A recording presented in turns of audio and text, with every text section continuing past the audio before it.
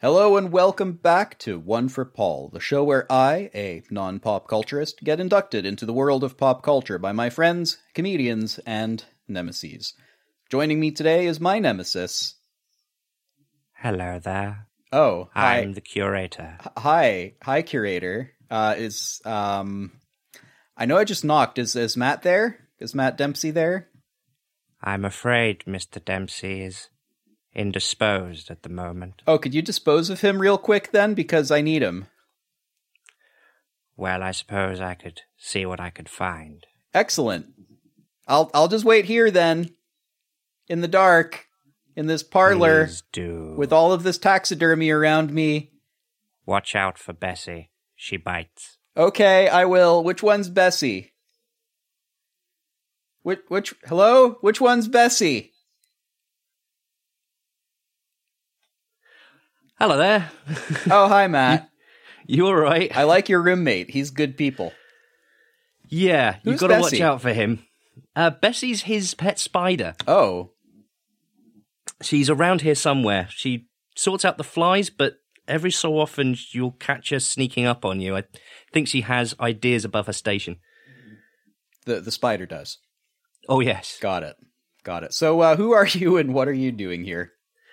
So I'm SoundMatt73, podcaster of the Stygian Chronicles, which is a horror anthology podcast in the vein of The Twilight Zone or Tales of the Crypt Keeper, available on Anchor, Spotify, iTunes, and all. We have Twitters at Stygian Curators and Patreons at the Stygian Chronicles, and we've had you on the show, haven't we? Yeah, I think I did a voice for an episode called Ants.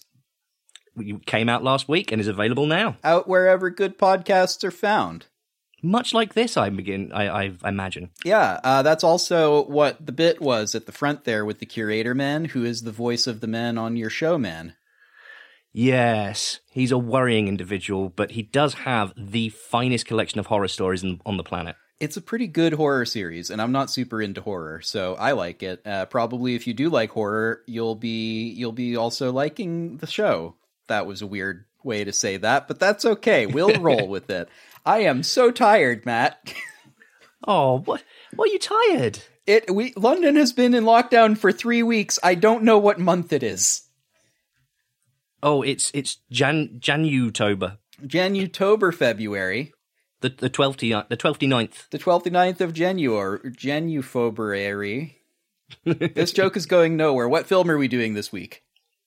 Gremlins 2, The New Batch. That's right. Welcome to Kremlins 2, the story of two competing Kremlins from alternate universes. But that's far too many Kremlins for this universe, and that means they need to fight for some reason. Civil War. I mean, if Civil you're War all over literally again. fighting yourself from an alternate universe, is that a civil war, or is that just internal monologue of some kind? I think it's nuts. I think it's a crazy story. But no, actually, Gremlins 2, the sequel to Gremlins, surprisingly enough, which I did watch on a previous one for Paul, and I really liked.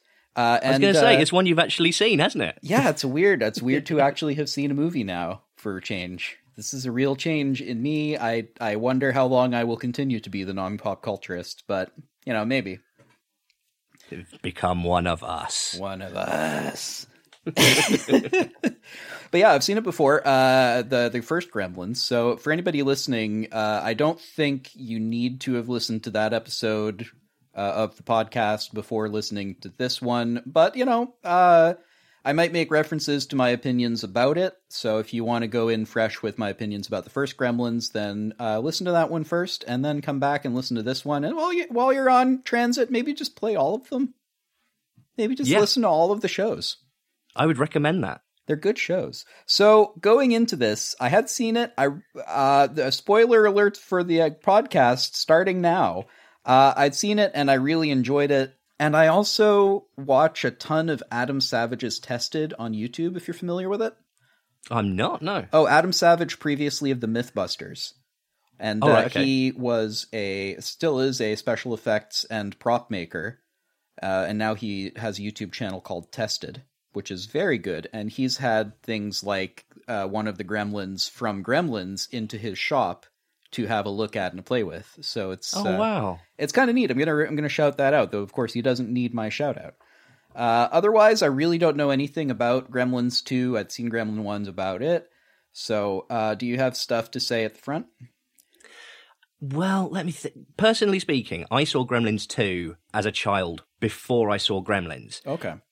So I think it actually stands on its own. And we'll get into this as we get into the film. There's a little couple of callbacks that I'll make as to why I think this stands on its own. Aside from that, it's just one of those examples of a brilliant escalation from the original film, which already kind of scaled up to this sort of real problematic finale. They scale it up in New York. It's bigger, it's badder, and the way they go about it, I think, is actually genius. Okay, so you saw this one first, and then later saw Gremlins. Were you still a kid when you saw Gremlins, or was that like way later? I was like an early teen, I think, by the time I saw Gremlins. It was a good 4 or 5 years after I saw the original. After I saw the Gremlins 2. And that felt like a bit of a climb down for you. It was weird. Like, initially, yes, because the budgets for these films are incredibly different. Gremlins, the first one, had a budget of 11 million, and they did the best they could with what they had, and I think did an actually extremely good job. The budget on Gremlins 2 was 50 million, and it was 6 years later from having made that film, so the technology had come across, like, had gotten better. It just had more going for it in terms of the effects, Gremlins 2. Yeah. So if there's nothing else at the front, let's well, first, I really do enjoy these, the classic Warner Brothers intro sequences where Bugs Bunny and Daffy Duck mess with each other for a while. Oh, yeah. The version that I saw had this at the front. Yes, the director, Joe Dante, it's actually something he does. He puts cartoon stuff in everything he does. It's his little auteur stamp. Okay. So getting to work with Warner Brothers on this, with Amblin Entertainment, Steven Spielberg, like, he took the opportunity of a lifetime and went for it. So, like, you've got the Warner Brothers backing, you may as well use Bugs Bunny. Oh, may as well. And we'll get into it. I'll pop out examples of every time he's used this potential in the film. Oh, man, I feel like I've got exactly the right person on the show then. Perfect.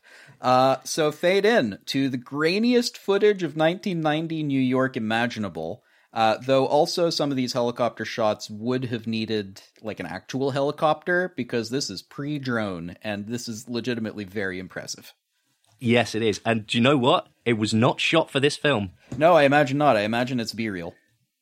It was shot for Superman 4. The Quest for Peace is why it was originally recorded. Really? It's stock from that, and arguably the only good thing to come out of that film. I have not seen that, fascinatingly enough. Oh, if you have you seen many of the Superman films? I have seen Superman Returns for the show. But none of the Reeves ones. Reeves? Christopher Reeves. I don't know who that is. Christopher Reeves famously played Superman in the 80s films. If you haven't seen those, that's something that we should do another time. Okay, well, we'll add it to the list. It is also kind of weird to see the Twin Towers on the skyline, to be honest, which is, this is fully 1990, so of course you're going to see the Twin Towers on the skyline. It is weird to have them on the skyline and not be the central focus, is what I'm noticing from current year advantage. Yeah. It's an interesting little piece of history. It Obviously, is good. It was just like, that's part of the skyline, and also they were considered the ugliest buildings in New York for a long time, and people just started going, all right, that's fine. It's part of the skyline now. Indeed. Pan down to Chinatown, where there's a visibly out-of-place limo that arrives at the shop amid some extensive construction. Just before we get into that, there's a little thing that I want to pull up on the credits as they're coming down. Oh, yeah. It's the only time that you'll see Christopher Lee be titled under Robert Picardo, who famously played the Doctor in Voyager. Yeah, so the Doctor from Star Trek Voyager steps out of the car, followed by two henchmen, one of whom is carrying a TV and VCR. It is weird seeing 90s actors that I know so well from other stuff in this, because I am going to turn into one of those people who watches a show and goes like, I have seen that actor in other things that actor has worked in. Funny how we don't do that for other professions. I have seen that plumber in my house as well as in your house.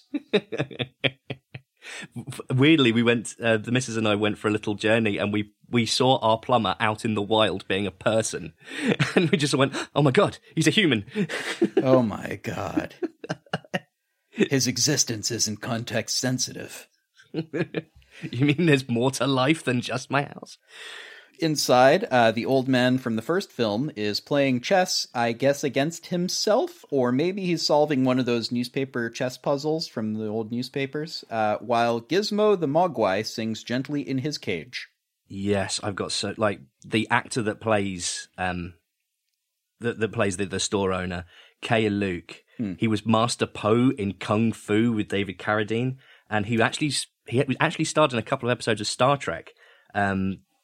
He was in the original series When Gods Destroy as Governor Corey, and he was actually flagged to play Noonien Sung in The Next Generation instead of Brent Spiner, but he was too sick to take the part. Oh, no. That would have been really cool. I don't know the original series at all. I think I've seen one episode and went, this is dumb. Where's Picard? It's very 60s. That just has to be understood. Well, we're not doing that. We got enough movie to get through. We're going to take so many tangents. Oh, my God. So I will, at this point, recall my note from the first Gremlins that the word in Cantonese, mugwai, literally means devil.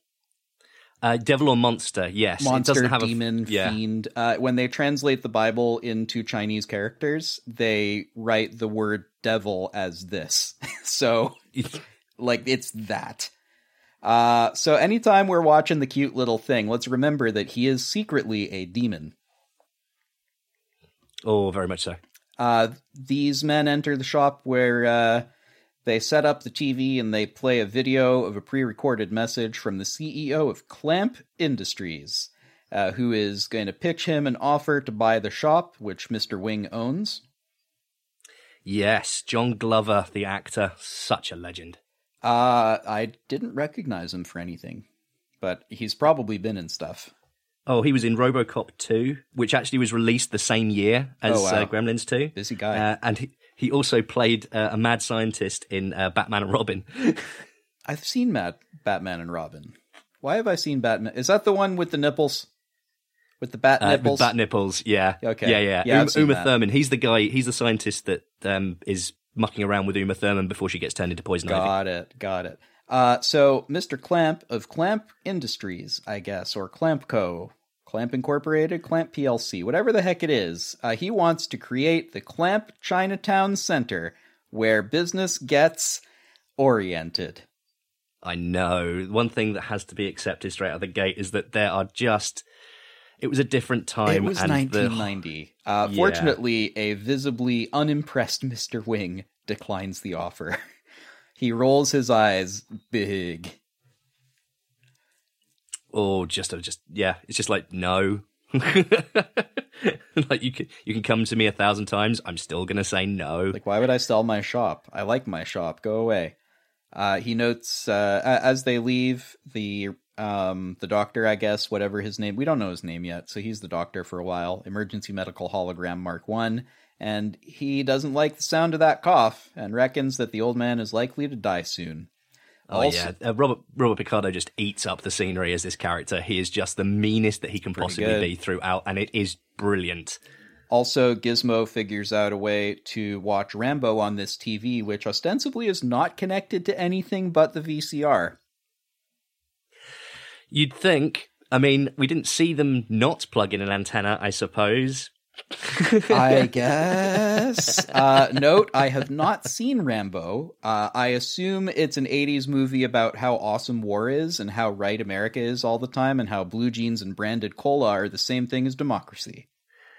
Yeah, totally that. And not a deconstruction of those self-same values. Got it. Is it not? I literally haven't seen it. I've seen, look, it's Rambo. He's got the headband and he blows people up. Yay, America. Yeah, again, Are we adding that to the list? Definitely watch that film. Definitely add that to the list. Every time I watch a movie, we add 16 things to the list. It keeps getting longer. I will never catch up with the list. Damn it. I mean, good, because that means you'll never run out of podcasts. I guess. Oh, God, I'm doomed, aren't I? Cut to 6 weeks later at the Clamp building. where the world's most fully automated office building, the Clamp Premier Regency Trade Center and Retail Concourse headquarters of Clamp Enterprises and home of CCN Clamp Cable News. That's an exact quote. God, I hate everything about the corporate bullshit, and it's also brilliant. The script writing is intense, but I see you've been on the tour. Yes, I have. It's what I do on Saturdays. It's where I met my wife. On the news today, turns out that this old man's death and the destruction of everything he worked to create is the cause for celebration because Clamp gets to build a building. Yep. I recall he had a grandson in the first film. I guess he didn't stand to inherit the business or the building or any of the objects in the shop even, because here comes the bulldozers to destroy everything, including Gizmo, who is very sad that Mr. Wing is gone. And where's a little band for it, I guess. Yeah, the black armband is such a nice touch from the props department. Mm-hmm. And obviously we start hearing Gizmo talk with that little cute, "Hello there, Gizmo." Kind of is that voice. Talking? Because he sort of said sounds in the first one. Yes, he actually does say kind of just small little words, and I'll bring up a few points of it. Guess who did the voice for him? There's one place that I've noted a couple of things where I'm like, no, that can't possibly be what he said, but it sounds a lot like what he said. And we'll get to that. He manages to escape the destruction of his home, but is quickly found by a man who grabs him. Cut to Times Square, which looks just so awful. I forgot how awful it looked before they pedestrianized it, and man, it's better now. Oh, yes. It's like way better now. You could be in Times Square and not feel like it's a place for cars to go through. Yeah, it did not feel like you could be hit by a taxi at any time. Yep. But look, it's Billy and Kate from the first movie. You remember them. Oh, lead roles. Yeah. Played by the incomparable Zach Callaghan. He's very good. And Phoebe Oates. And she's so cute. Sorry, Phoebe I Cates. have such a crush on her. It's like, Phoebe it's Cates, bad. yeah. It is bad. She did Drop Dead Fred with Rick Mayall. I haven't seen it or heard of it. It was one of the few times that Rick Mayall can be seen being a lead in a Hollywood film. I don't know who that is. Rick Mayall was in the comedy series Bottom for a great many years. He was in Blackadder and Blackadder the Second as Lord Flashheart. Oh, him. Okay, yeah, I've seen Blackadder. All right. So, look, it's Billy and Kate, and they got jobs in New York, I guess. And also, they mentioned that Mr. Futterman is coming to visit soon. You remember the Futtermans. Well, this is the thing. Going back to saying how this film can stand on its own, they do make a point of seamlessly integrating the facts that you need to get through. So in this scene, they do the comparison saying like, oh, well, the gremlins did knock through his store. They did nearly kill him. So yeah, if you haven't seen the first one, you now go, all right, okay, I get it. I had assumed that he was dead in the first one, not going to lie. I was like, wait, he's alive? They ran him over with a bulldozer. Right? It's going to take more than that to kill Mr. Futterman. I guess it's that shitty American plow he was driving. Can't trust American bullshit. So, hey, look at the product placement here. It's Popular Hamburger Place, right next to a place called Antique Jewelers and Arcade. It's always, I like noticing this stuff, right? Because it used to be really like, look at our brand! There's so many details and there's so much product placement. It's they earned their budget for their corporate overlords for sure. On their way, we're informed that they intend to get married, but they can't afford to do that until they get better jobs. Because New York. Girl, same. A man pushes past them into the Clamp Entry-matic revolving door, which promptly accelerates, flinging him out the other end, resulting in probably at least a couple lawsuits. Yeah, I love the fact that they make a whole deal about it being like the most leading technological wonder, but nothing quite works right. It's just sets a nice little tone for the film. Mm-hmm. It's also a nice callback to the tone of the first one, where every one of the new inventions of the inventor dad was like, look at this thing that's slightly worse than what you're doing already. Yeah, exactly. It's new, though, so you'll buy it. Also, set design detail. All of the plants are spray-painted metal, like steel-colored, which is just so corporate oppression. I love it. Oh, I mean, this is the thing that the set department just had an absolute field day with this. The director, who was asked, because the first one was made in 1984, the second one was made in 1990. The studio wanted him to make the second one because, as I said earlier, it had an $11 million budget and it grossed $212 million. So they were really on it for getting, a sequel out as soon as possible. Hi, director. Listen, we'd love you to do another ROI for us. I mean, Gremlins.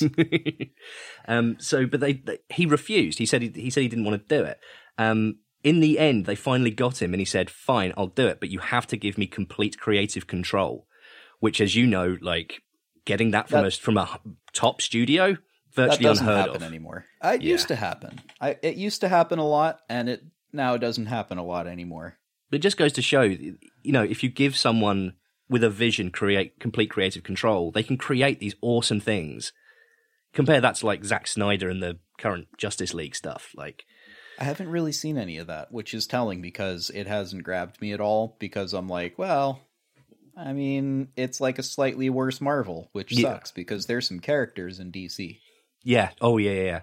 But again, we're getting sidetracked. Oh my god, that was such a sidetrack. I'm glad I'm splitting these up into multiple episodes now. Kate continues to be unreasonably cute and sweet as she sees Billy to the elevators. Upstairs at the office, there's a model of an office in the office. Yo, dog. We also get to meet Billy's chain-smoking boss, Marla, who has the most New Jersey accent I have ever heard. Like, I thought it was a fake accent at first, and I was like, no, she's probably British putting that on or something. No, she's from New Jersey. Yeah, that's Marla Bloodstone, played by Haviland Morris, who was seen in 16 Candles. Could it be any more on the nose? Do you know what I mean? Like, they are going for it. There's no subtlety in this. Her hobbies include disrespecting her subordinates and making them feel uncomfortable. Just complete control freak, and she plays it so well. Yup. Yeah, I found it a little bit stage play. I'm starting to be able to tell who the stage actors are because they sort of open their mouths rather wide. Yes, for the projection. I mean? It's just for the projection from stage, but it's such a habit for them that even when they're screen acting, it's sort of like, hello. Well, at least you know what they're saying. I guess we do. Billy seems to be in violation of employee manual code due to his potted plant and drawing of his hometown. Kingston Falls. Lest we forget. Billy seems to be, he's in violation. For sure. I mean, you can't have a potted plant. So says Emergency Medical Hologram Mark 1, Forster, that's his name now, and we should probably keep using that, using his device, which is a whole lot less efficient than just actually a name tag. The thing is, Robert Picardo's saying, does this so well, he makes himself immediately hateful by going like, you call this art of Kingston Falls your hometown, we pay artists $200 million. Forster is not a fan of this drawing. Not a fan of anything. He doesn't seem like a man who enjoys. Ironically Borg-like. He likes the uniformity. He likes the everything the same. Yeah, I suppose so, he is not a fan. I think the exact thing is we have spent a lot of money by recognized artists, color coordinated, not like your art, which is folksy and weird and lovely. Wouldn't you like it to live in a $200 million flea market? And then I thought to myself as an audience member, do you have any idea how awesome it would look if you gave a flea market $200 million? I know, right? I want to visit a $200 million flea market, sir. Thank you. Well, Camden Market in London got like a really big overhaul, and you can see the difference. Like, it is a significant... That's true. Yeah. For a while there, while the original guys were still available to trade in the market, it was really good. And then, Camden happened. Yeah. I like Camden. I love Camden. I work in Camden. I used to, at least, before Gestures Broadly 2020. So let me give you a quick clamp management lesson 1 school lesson. Always belittle your subordinates. Otherwise, they might start to think that they have inherent worth as human beings. We can't be having that. Cut to the security control room where Mr. Forster and his team is hard at work firing a guy for smoking in the warehouse. I know this actor who's the random dude in the warehouse. Why do I know him? That's Henry Gabin. He was in Blues Brothers. That's him. Was he one of the cops? Or he was the Nazi. He was the Illinois Nazi. He was the Nazi, yeah. God damn, of course he was. I love his face so much. So expressive. I mean, he's in it for like 10 seconds, really. But you get all of the expressions on his face of exactly how he feels. He's only going for a smoke break. It's so good. Cut to Kate being a tour guide for the building. I guess that's her job. And she's here to tell everyone that the TV station is right here in the building, which is handy since they won't need to build any more sets. So many levels to the building, and everything's here. Yeah, everything's here, including some weird stuff later. Like, why is this here? I know that's not here in real life, but I guess this isn't real life. This is a movie. So cut to a man dressed as a vampire doing an intro to late night TV. Now, you see, if you had told me that this exact thing was on Adult Swim, I would have said, yeah, probably. Well, funny enough, I have a story about that. Oh my god, was it actually on Adult Swim? Because yes. The actor was Al Lewis, who played Grandpa Munster from The Munsters. Oh my god. The original. And okay. But after The Munsters, he hosted a show called Super Scary Saturday as Grandpa Munster. So what he's doing in this film, he genuinely really did. Oh, that's so good. But you see, his show has been moved to a time slot at 3 a.m. And, the only people up at 3 in the morning are, they're not worried about getting scared. They're worried about where their next bottle of alcohol is coming from. Or looking for work. Yeah. Yeah. Or, maybe they were just up at night wondering about the existential problems of life, and they're like, what the fuck is... No, this is the 90s. The only people who are up at 3 a.m. were alcoholics and jobless people. That's right, because at that point, you could just get a job. I remember now. So back in the day. So back upstairs, there's rapid cuts, I will say, in this movie. A lot of these shots that we've mentioned so far are like 30 seconds long to maybe a minute long. It's quite a frenetic pace. For a bit. There's a lot to fit in, and there's a lot to set up. This is one of the things that, as I said earlier about scaling up, this film scales up the first one. But in order to do that, it needs to set all these set pieces up. You need to be aware of where things are, what's there, because it's all going to be used. So you get all of these we're in the first, 10 minutes of the film, I think? 15 maybe? Well, I can tell you that I'm on page 3 of my notes, and there are 15 pages of notes. Yeah, so, we're in the we're in the first fifth, buddy. So back upstairs as they continue their conversation. Turns out there's a genetic research lab upstairs. That's to say, Fred, the vampire TV man, and Billy, who is walking up with them. Fred, the TV vampire, isn't fond of scientific research. No, he is not. Yeah, but it's all about genetics. The splice of life. God damn it, I love it. The genetic research lab is called Splice of Life, and we hear Gizmo whistling as delivery arrives for Saruman the White. I mean, Dr. Catheter. Yes, Dr. Catheter. And who else would you get to run a real life horror show than the king of horror himself? So Christopher Lee comes walking through. I have never seen Christopher Lee in anything other than Lord of the Rings. So to me, he is not the master of horror. He is Saruman the White. Totally understand. I met him once, Oh, really? Yes. My mum used to work in film. Funny enough, she did post-production sound. Who'd have thunk?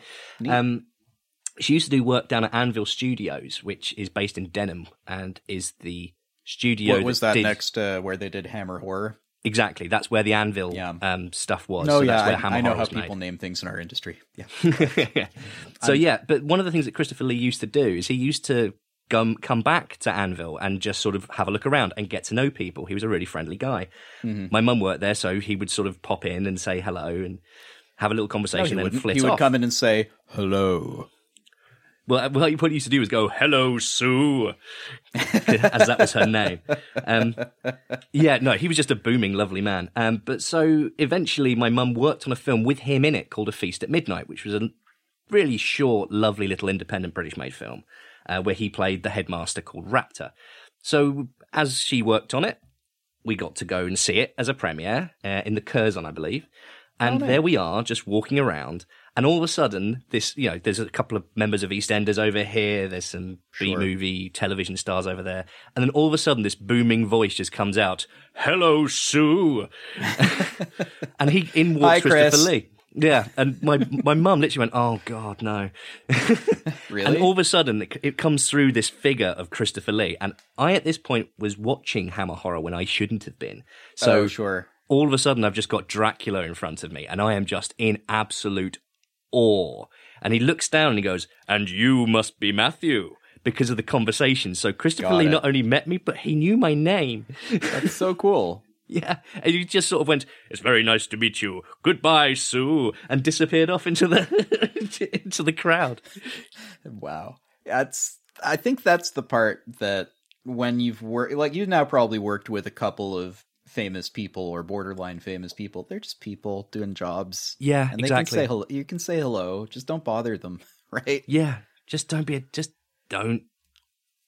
treat them like they're people. people. They're doing a job. They just happen to have a job that is super in the public eye. So, there's your PSA for the day. Don't annoy people because you've seen them on TV. That is not the relationship you have. Exactly.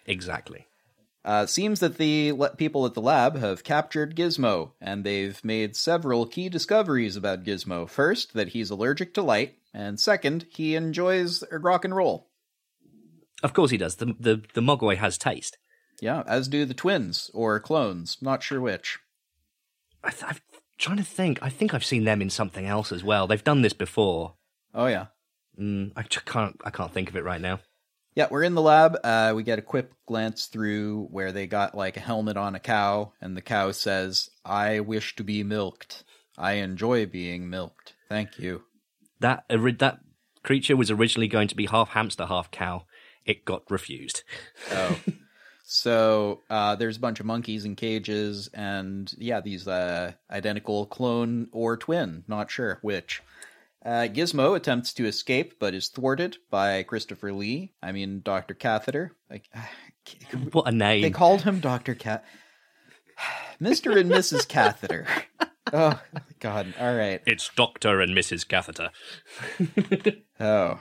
It's Dr. and Mr. Catheter. Thank you. I think it's Dr. and Dr. Catheter. Every one of us is a doctor. We're all doctors. It's just mandatory. Mm-hmm. Mm-hmm. You kind of have to be with that name. It's the law.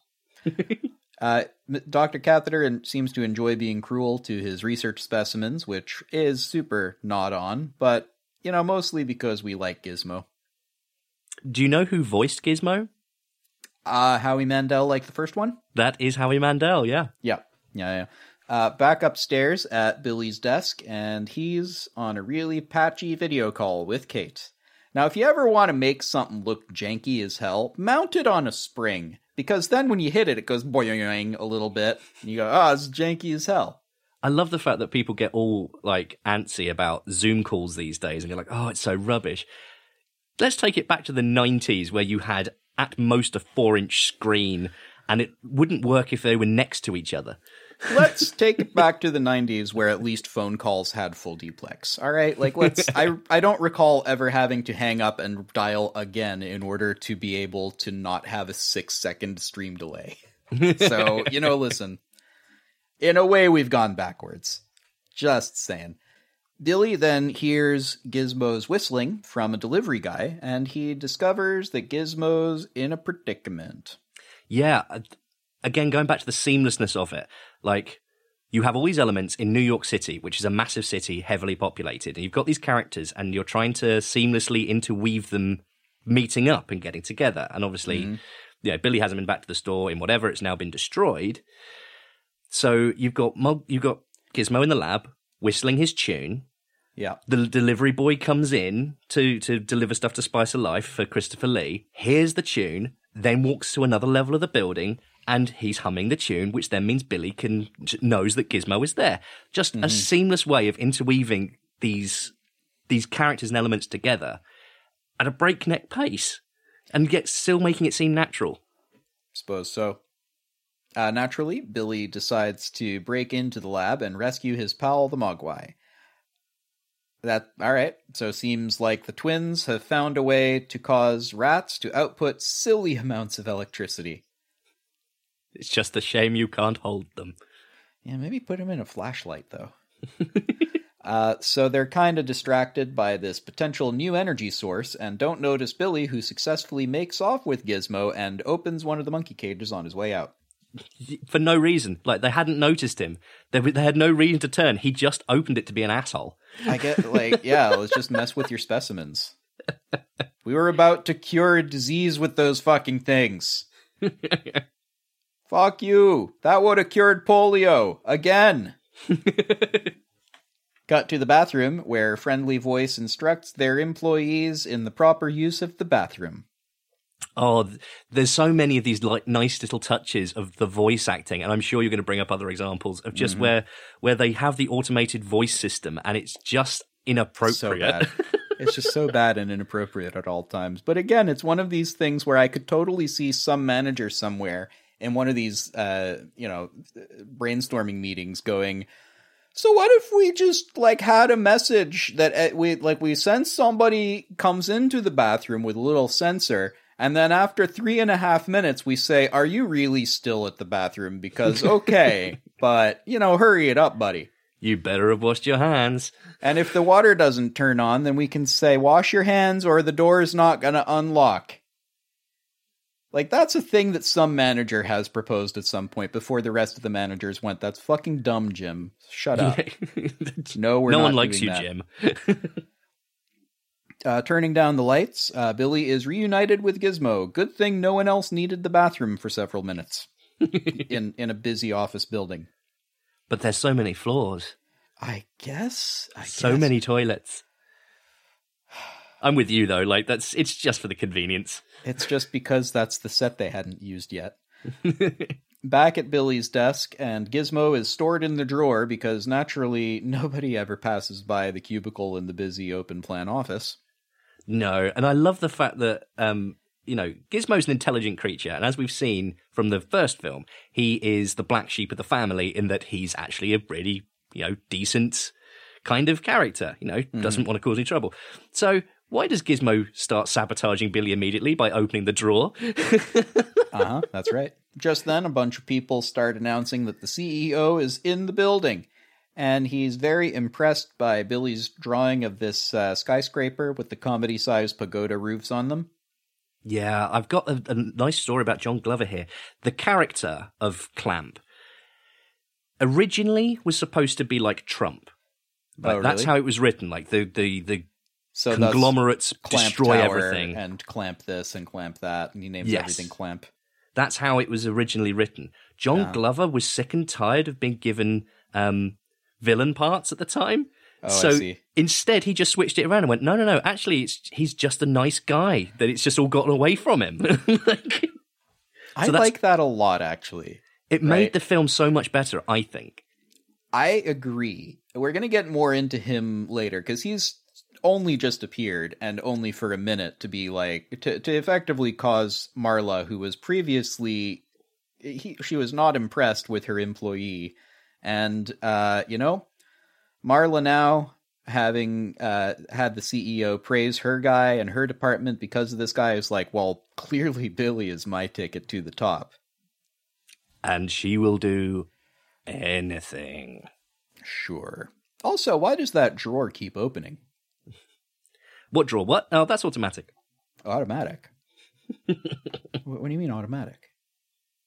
It's just every so often, in case you need something, it'll open for you. Totally, that's what it is, and not an animal. Huh. You see, here's the thing. Good CEO trusts his employees implicitly and sees no reason to distrust Bill here, whose work he really enjoys. Yeah, He's like, I've never heard of that. All right. It's just a sense of wonder in the character. Like, constantly, he literally says, like, I didn't know about that. And just is impressed and walks away. But that's it. I mean, it's also, why would you be skeptical of this person? Like, why would you assume they're going to lie to you on first meeting? Good CEO is good. Good management is good. I'm going to believe you until you give me cause to not believe you. Yep. If only real CEOs did that. Some do. Some do. Seeing Billy's newfound success, Marla decides that she's suddenly really into him. A visibly uncomfortable Billy accepts her offer to go to supper, provided she stop asking about what's in the drawer. Yikes. There's nothing in that drawer. This starts some yikes. Oh, yeah. See, she knows this great new place. It's a Canadian restaurant, and they clean the fish right at the table. So, new plan. Ask Gizmo to stay put. This part of the plan immediately fails, as Gizmo has a different plan, I guess, and he exits the drawer into the brightly lit office. Not too brightly, apparently. Yeah, isn't that one of the Mogwai things? Yeah, they can take light, they just can't take bright light. So, you remember in this scene, is it in this scene, or is it a little bit later? For a while, I guess if nothing moves for a while, the lights turn off. That was the thing during the phone call. Yes. But now something's moving, so I don't know. Exactly. It's too small. Too small. No time for details. Billy rushes down to see Kate in the women's locker room, I guess, because he needs her to go upstairs and pick up Gizmo. Well, you can't just leave him in there. Like, he needs to be taken care of before he gets wet. There's a lady just in a towel behind them at some point. Like, he's legitimately in the women's locker room. I guess nobody minds? Or no one sees him? 90s extreme. Anyway, I guess. So, see, this... This is a family picture. Mm-hmm. Billy just doesn't understand the situation, and he's like, right, she just wants a meeting. All right, fucking go to a meeting with the boss. Small town thinking. Didn't realize she was being predatory. I guess. Instead, Billy decides not to communicate, and instead just asks Katie to go upstairs and bring Gizmo back to their apartment. She is amused and says no. Yeah, she's not suffering from PTSD from the first film at all. She might be a little bit. She might be a little bit. Just a little bit? Given that the last time those things were around, they nearly killed her several times. And destroyed the town. And also that. She agrees when it becomes clear that it means a lot to her fiancé, I guess. It doesn't take that much convincing. I guess she's like, Billy, all right, fine, I'll do it for you. He's like, no, change your mind. Okay. It really is. It's very... I watched it the second time, and I'm like, that was actually very quick turnaround.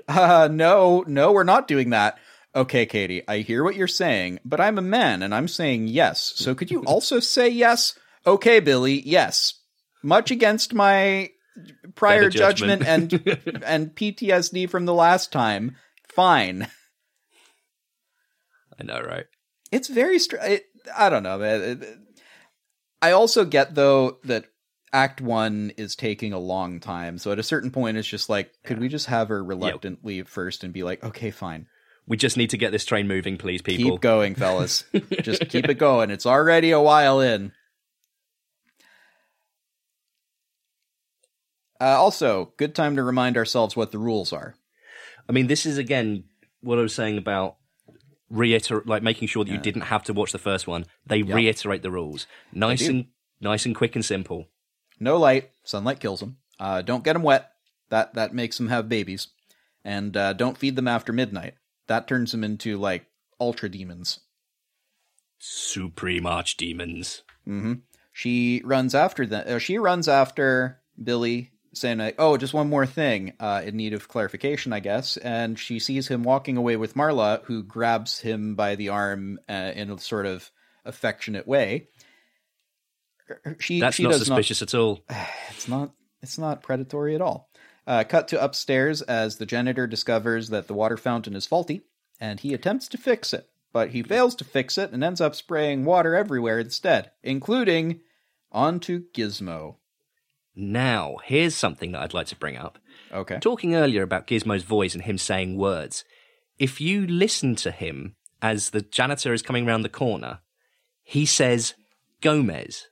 Does he? That is the reason why is because the actor who plays the janitor is John Astin, who played the original Gomez in the Addams Family. From the Addams Family? Yes. I don't think I've seen the original. I think I saw the cartoon as a kid. Yeah, the original 1960s, like, black and white television series. It's a television series, so I don't know if you can do that, but I would certainly recommend it. It's my show. I can do whatever I want. Yes, list. Got it. Then yes, add it to the list. Yeah, so looks like Gizmo is about to birth a bunch more Mogwai. I'm trying to pronounce that right. It's a thing in a language that I don't speak, so that's okay. All of these ones definitely don't like him very much. His kids keep hating him. I feel real sorry for him.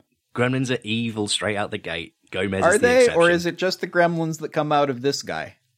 Well, you got to wonder, right?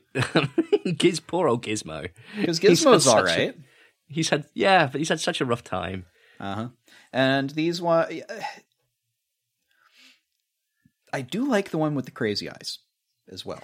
It's Gizmo That's and Daffy. the crazy eyes one. Daffy? Okay, I don't think they mentioned the name ever. They don't ever, but they do have names. The one with And the mohawk is called Mohawk. And I'm sure those names are all over the toys. Probably, yeah. Have I ever talked to you about merchandising? I gather it's a way that you can make money. And money can buy items. And such the cycle repeats. Yep, so they take Gizmo's armband from him and then force him into the air duct. As Katie gets upstairs, the three evil Mogwai go downstairs. She discovers the googly-eyed one. What was his name again? Daffy. As in Daffy Duck. Yeah, okay. The well-known guy who can't control which direction his eyes go in, Daffy Duck. Got it. That's the main thing that I remember about that duck. That his eyes don't move in the same direction. I Do guess. they? No way. So she doesn't quite remember which one it is, so she grabs Daffy and takes him home. Back downstairs. What a lovely reference to King Kong. Daffy's on top of a giant on top of a model of Clamp Towers with some biplanes flying around it as a King Kong reference. I didn't get that at first. That's why I have you. Back downstairs, the Mogwai are in the food court looking for a meal. I sure hope it isn't after midnight. I think it might be getting close. Out of interest, in this scene, because it's supposed to be a frozen yogurt or an ice cream store, right? Uh-huh. There's an appearance from a very young Sean Astin. That doesn't actually happen just yet. Oh, sorry. No. First, we need to go to the restaurant. Yes, as a Canadian, what do you think of the Canadian restaurant? I think it's weird that their waiters are dressed as police officers. I know, right? It's Mounties just a plats. Mounties are a real thing. They're the Royal Canadian Mounted Police, and they're a real police force, and that the red outfit with the hat is their dress uniform, and it used to just be, they get the red, it was a callback to the British wool uniforms, and they were real warm, and in Canadian winter, that's what you needed. And they're still a police force. My cousin is an RCMP officer. Really? Yeah, really. Yeah, he's got the uniform. I got pictures of him in the uniform. It's really awesome. So, I mean, a waiter in that uniform seems strange to me. Yeah, I mean, it's just how can we say it in a way? It's totally disrespectful. It's stereotyping. How can we show that this place is Canadian straight out the gate? It's just we'll have them dressed as a Mountie. We'll have a really awkwardly placed stuffed animal in between them. We'll put them in third-lined chairs. Well, we'll really serve chocolate mousse. The rest of it, I'm okay. The rest of it is kind of funny and all right, yeah, fair enough. That's a good takedown. But it's just it would be like if you had a British-style restaurant somewhere that served, I don't know, fish and chips or something like that somewhere other than Great Britain, and all of the waiters are dressed in military dress costumes. uniform. Well, military dress uniform, red coat with the thing or whatever. That would be the extent of it. I don't know. I don't know if there's I felt a little okay, that's weird. I don't think I felt disrespected in any way. I was just Americans think being Canadian That's what they think funny, Canadians look like, yeah. I will. So anyway, so both of them seem to have a lot of drinks each, right? They have some sort of log mug, which I will say looks dope as hell. And also a pink brand cola and popular brand Canadian beer brand. So each of them has 3 drinks each, and I'm who does that I'll tell you exactly who does that at restaurants is people who review restaurants. That's how you spot them. Yes, because they have to clean their palate and they want to check the wines, and they don't really have much but also of anything, they'll always evidently. I learned this from somebody who worked in restaurants. You're if anybody comes in and buys a non-alcoholic drink, an alcoholic drink, a starter, a plate of food, and a dessert all at once, that is a restaurant reviewer. It's like, okay. So both of them have all these drinks, and you're right, there's just this taxidermied ibex, I guess, mounted on the wall. That's not even really a Canadian animal. No, it's just there.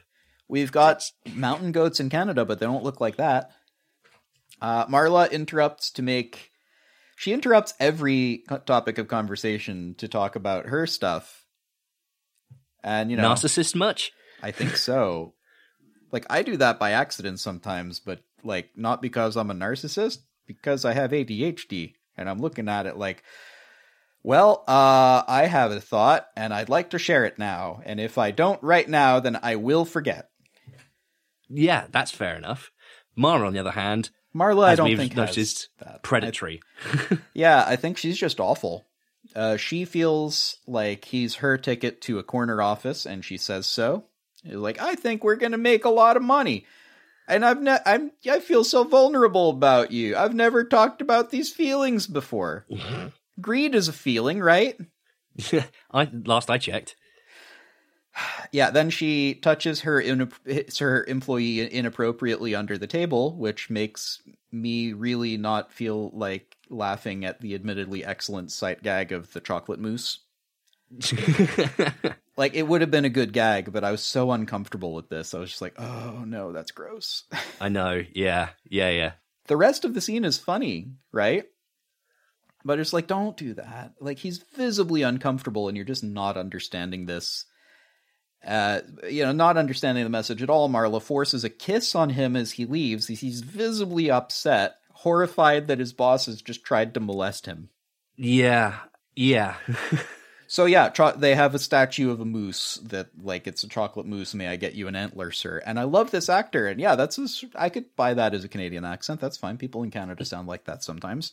And it would have been really funny had it not been for the super, like, oh no, for the creepiness. Yeah, it's makes me feel gross.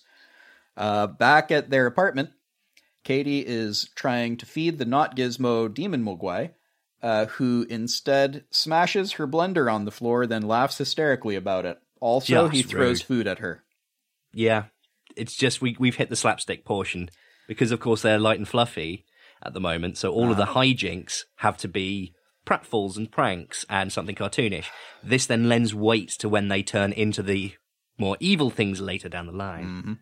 Mm-hmm. Cut to Billy arriving home with Marlo's lipstick still on his face, to Katie's distress. Billy discovers that this is not Gizmo, and they decide to go back to the office and take the googly-eyed one with them, because otherwise he could do who knows what. Actually, pretty good decision. Don't leave him in the apartment. He's just going to wreck stuff. Well, this is it. The first film relied on the fact that we didn't know anything about them or what they did. So the threat is unknown. Yeah. But obviously in this film, these people do know what's going on. They do know what will happen and they know how to stop it. So they act intelligently. Something missing from cinema. I do a little like bit too much characters at the moment. that act intelligently. The sound this little thing makes is also kind of the best. The way that the Mogwai is voiced, Daffy. Yes. It is manic, and I love it. They go full cartoon on it. Again, this is what I was saying about the director, is that he's just totally anything he can to shove cartoony stuff in, he does. But he does it really well. He does. I think he understands cartoons very well. I think that's what it is. Because also, just as a sound guy, this sounds like a super fun day in the office. It really does sound like, okay, Fred, now we're gonna do the voices, okay? And just hours of going. There's over 30 people in the sound department credited and uncredited for this film. Wonderful. That is the right number. Yes, like the more the merrier. And you can tell, like, the sound design is so beautifully put together. That is, you know what? You had exactly my note, word for fucking word. So I am now put off and I need to read my next note. Who's that at the door? Why, it's the Futtermans. You remember the Futtermans from before? Yes. You remember that xenophobic asshole from the first movie who thought anything non-American was terrible, and then turns out that he nearly got run over by his American-style plow? Which, fortunately, doesn't kill him because built American. I guess so. Well, he's back, and this time he dislikes the fact that there's Russian cab drivers driving around in cabs in New York because they're Russian, and, you know, there could be nuclear secrets. And why? It's funny, because he's still racist. I don't know about racist, certainly xenophobic. I haven't heard him say anything about non-white people, but I have heard him say things about foreign this and foreign that, which sort of does imply racist undertones, but I think it's mildly different. Not defending it, just saying... Ugh. No, it's very much a thing of its time where that was sort of considered to be an okay thing to say, and it's like, well, it isn't really. Was it? Because he also is being made fun of gently in this, like, okay. Yeah, he's definitely like a comic relief. You know character. what this is? It's an okay boomer. It's an okay boomer. All right, exactly. Yes, fine. I don't feel like arguing right now. You know. Yeah, the actor for that is Dick Miller, who was funny enough. He was in the Terminator. Was he? Yeah, he was. He was like a stall owner. Oh. He was also in The Burbs and The Howling, which are made by the same director as Gremlins 2. So like he managed to get a career out of this guy. Oh. So he's back with his wife. And they're at the apartment now, and he seems a little nervous when he hears the Mogwai making noises. And I do quite like Billy and Katie trying to complete each other's lies here for reasons why they can't stay at the apartment tonight. It's a beautiful example of dialogue being well performed. Like, the mix-up is beautifully done. See, the building is being fumigated, you know. Rats. Rats. Nice. But I like, when it's done correctly, a little bit of characters interrupting each other works so beautifully, because that is how people talk. Most of the time, you don't wait for someone's line to be finished before concocting and then delivering your own line. Exactly, and it's effective because obviously they're flustered and that comes across, and it's such a short moment that conveys so much straight out the gate. But it also conveys the strength of their relationship, as I say. It's like, oh, they know exactly how to work with each other. Yeah, I mean, he's literally come home with lipstick on his face. Uh-huh. And she's still like, and there's fucking bitch. It's not, Billy does not know better. Like, I know that my husband does not know better. Fiancé, exactly. I guess, whatever. Yep, so cut to the Crush building. Did I mean the Clamp building? I think I meant the Clamp building, but in my notes said the Crush building, so we're going to go with that. Because it's at night now, it's not office buildings, it's a party zone. I guess it is. They have some sort of dance party, but only in that one corner. And they've got the ice cream bar in the other corner. And the ice cream bar, yeah, we've gotten to the ice cream bar. Yes, Sean Astin, one of his first appearances. Sean Astin? It's Sean Astin. Sean Astin. You're right. He's got a ponytail. Hey, quick question. Are the peanut butter cups all natural? Well, I don't know. Are they? I don't think they can be. I don't think peanuts and chocolate ever coexisted in the wild. I mean, I haven't checked the peanut butter cup tree in a while, though, so maybe it is growing fruit. You know what this means? To Google. Google says no. Google says no.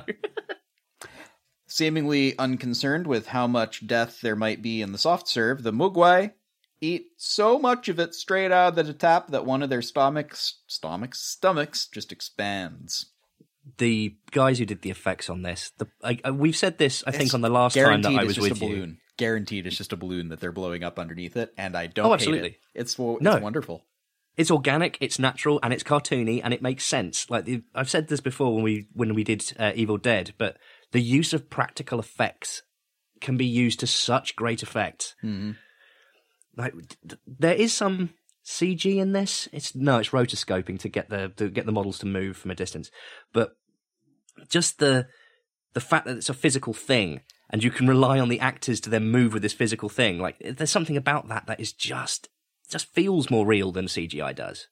It can do, yeah. I think we're getting better at CG and where to use it appropriately and that sort of thing. But yeah, for the most part, I agree with you. But it looks like there's rats in the ice cream toppings. Wait, that's not rats. That's Mogwai. Meanwhile, as Billy and Kate arrive, there's someone stuck in the revolving door because this time it's the opposite problem and we need to keep doing this insistent sight gag, and I don't hate it. Just another little detail that you can spot in the background. Back when, instead of making it giant, open and empty, people put details inside their films. I like details when they're inside of films. That's the appropriate container for details. Exactly. They question the all-natural lady who claims that she saw a furry thing and also that ice cream with peanut butter cups and chocolate is supposed to be health food. God, some things never change. So naturally, their plan is to cut off all the water to the building. By Makes shutting perfect off sense. the main... Can't have them breathing. I guess so. They're caught by the security cameras, and a security person runs down there with his finger directly on the trigger and brandishes it at Billy. Wow! This guy's not messing around. This is highly irresponsible. Yes, and holding it with one hand. At waist. Yeah, like you're not aiming that thing. Oh boy, people who handle weapons like this frighten me. They really, really do. That's good reason. But he demands to see what's in Billy's bag, and the Mogwai jumps up and bites his nose, at which point he starts discharging his weapon wildly into the air. Yeah. Okay. Every time there's firearm bullshit in movies, I call it out, because like this is not funny to me. This is completely fucking shocking. It's shocking TD, it's shocking lack of barrel control, it's shock of awareness of your weapon, it's shocking everything. This man should literally never have been allowed anywhere near a gun, and I dislike the portrayal of, no, it's just a security guy. No, don't do this. Like, it undermines the threatening power of guns. There was a rule in my house where unless it was a bright orange Nerf gun, we were not allowed to point toy guns at each other. And if we did, we got in trouble. Because if you get used to it with a fake gun, fuck. So like, even, it doesn't matter. It like, this made me so uncomfortable. I hope that's what they were going for because it worked. And I was like, oh, this fucking guy, right?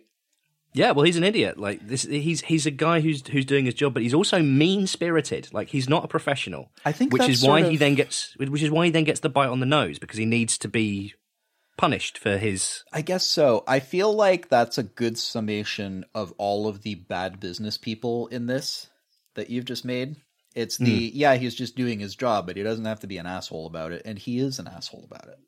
Yeah, but this again, 1990s New York on screen. Everyone was an asshole.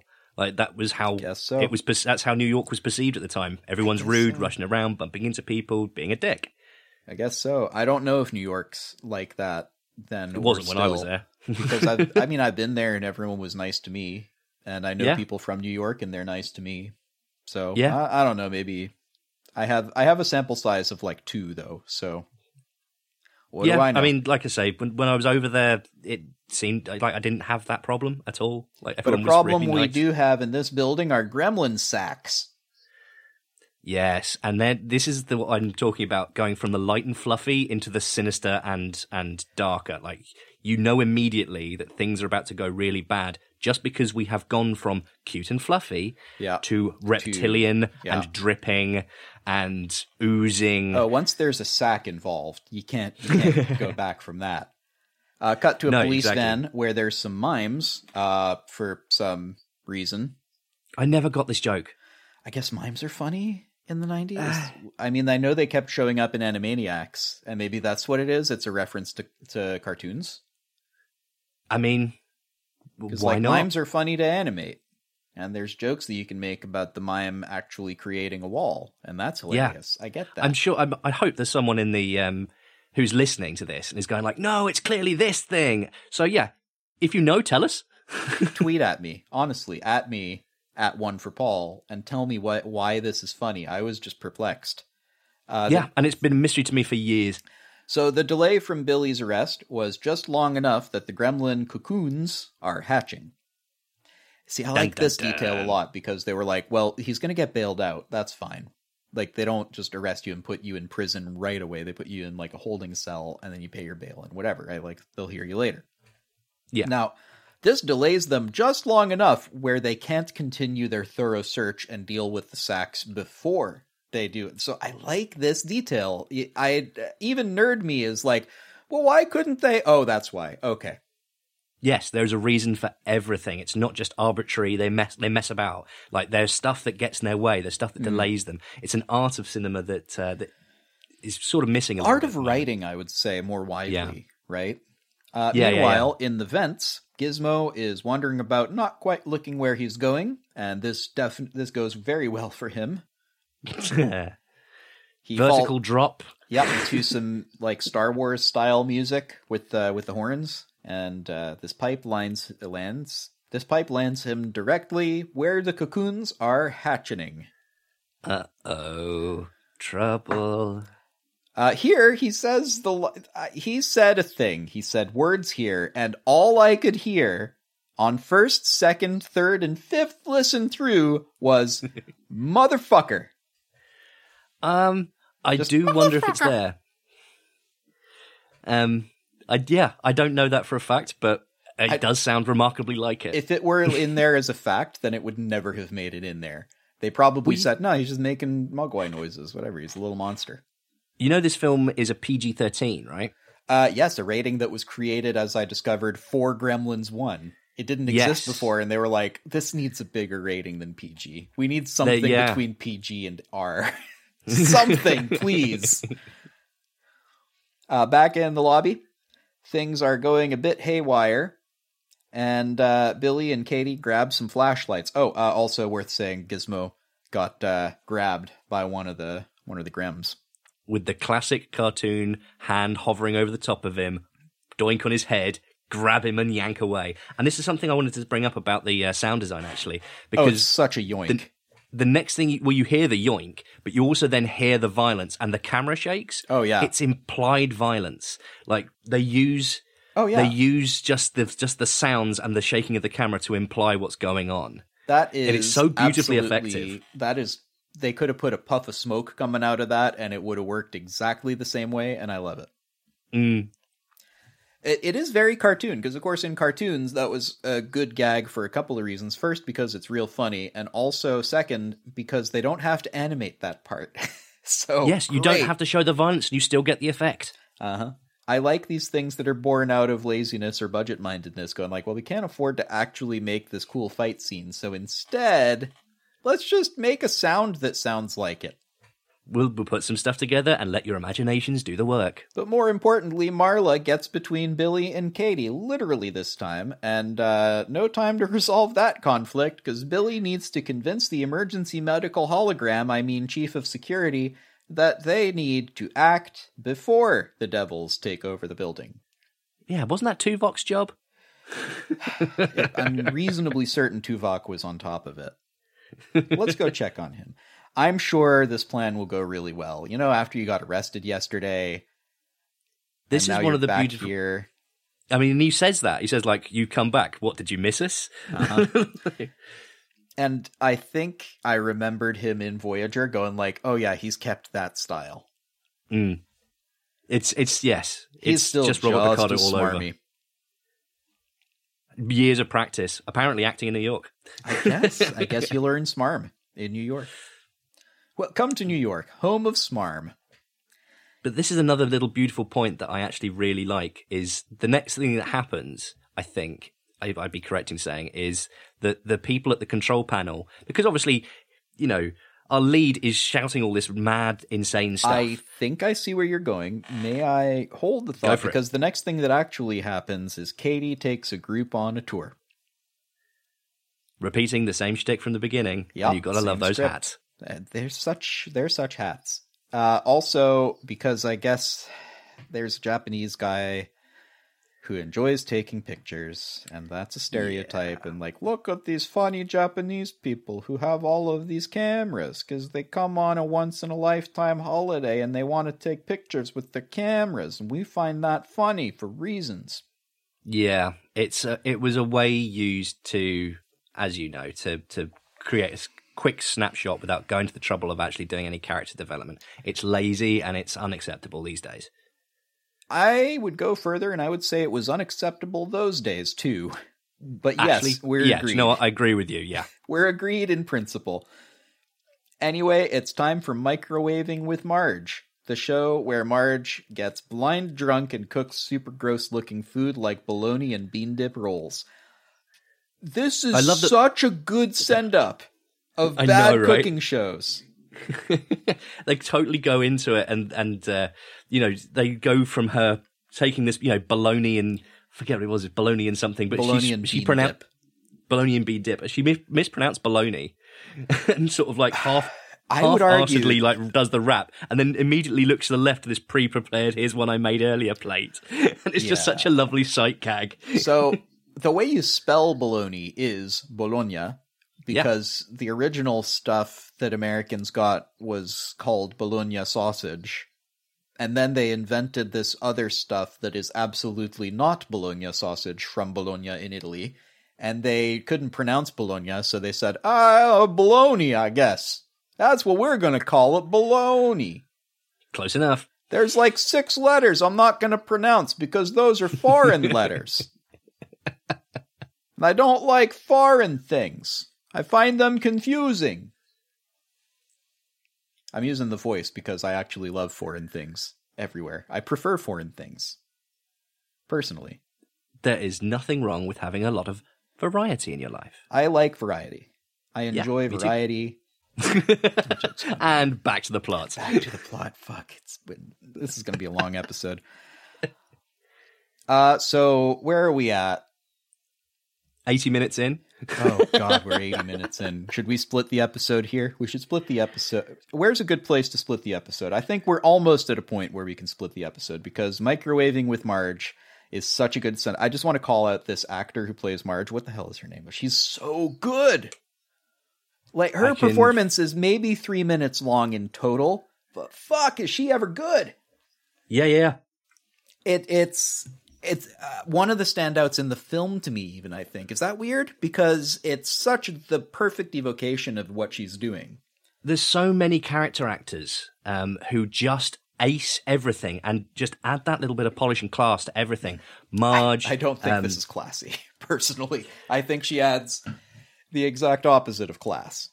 But it's her performance is over the top and intentional. And I love it. Yeah. It's brilliant. Like, it's just another flavor. It's another touch. You've Totally got, agreed. Also, 3 cameras on this single person behind a counter production. That seems like a lot of cameras. Kathleen Freeman's her name. Microwave Marge. That's it. She's very good. She's amazing. So, but yeah, 3 cameras on this production. I mean, production guy. I'm looking at the script supervisor. I'm looking at the auto cue. Great. I'm also looking at 3 cameras. Maximum 2 if you need one for the close-ups. Why are you doing 3 cameras on this? Am I wrong? It seems like a lot of cameras. Maybe they just have an experimental camera, You've got the, safe wide, details, and then the crazy guy who does what he wants, and every so often something works, and they'll cut to it. I guess that's right. I guess I haven't worked in TV except for modern TV, where it's mostly one camera for everything, and then you do a bunch of can edit. Yeah. Because I keep forgetting it's tape. Like, you had to use tape, and when you made a cut, you were literally like with a razor blade. Yeah, physical media. Whole different era. These days, you just chuck it into a computer and you can do what you like with it. I mean, personally, I'm for it. It's so much better now. It's so much better now. Back in the control room, where the security team are discussing how the 3 Mogwai rules interact. Yes, and this is a beautiful dissection of it. Mm-hmm. Because, like you say, he's walked in, he's saying all this crazy stuff, and then all of a sudden they're like, wait, those are really vague rules, and it's the film lampooning itself. I feel very seen right now by this security team, because I had these same questions in the first one. Like, wait, so if they eat at 11 p.m., but something gets stuck in their teeth. Like a sesame seed. Like a sesame seed or a caraway seed or something, and then later they end up swallowing that. They didn't eat after midnight, but they did swallow food after midnight. Does that count? But then, of course, what if they travel across a time zone? Yeah, if they're on an airplane and they cross a time zone, how does that work? And here we get our jump scare. Now's where stuff goes down. I am mostly upset at this gremlin who attacks the man because he prevents us from getting answers to these crucial questions. And therein is a nice break for your first episode. I think when the gremlins actually start attacking and the security team they don't need any more convincing after literally being attacked by this monster.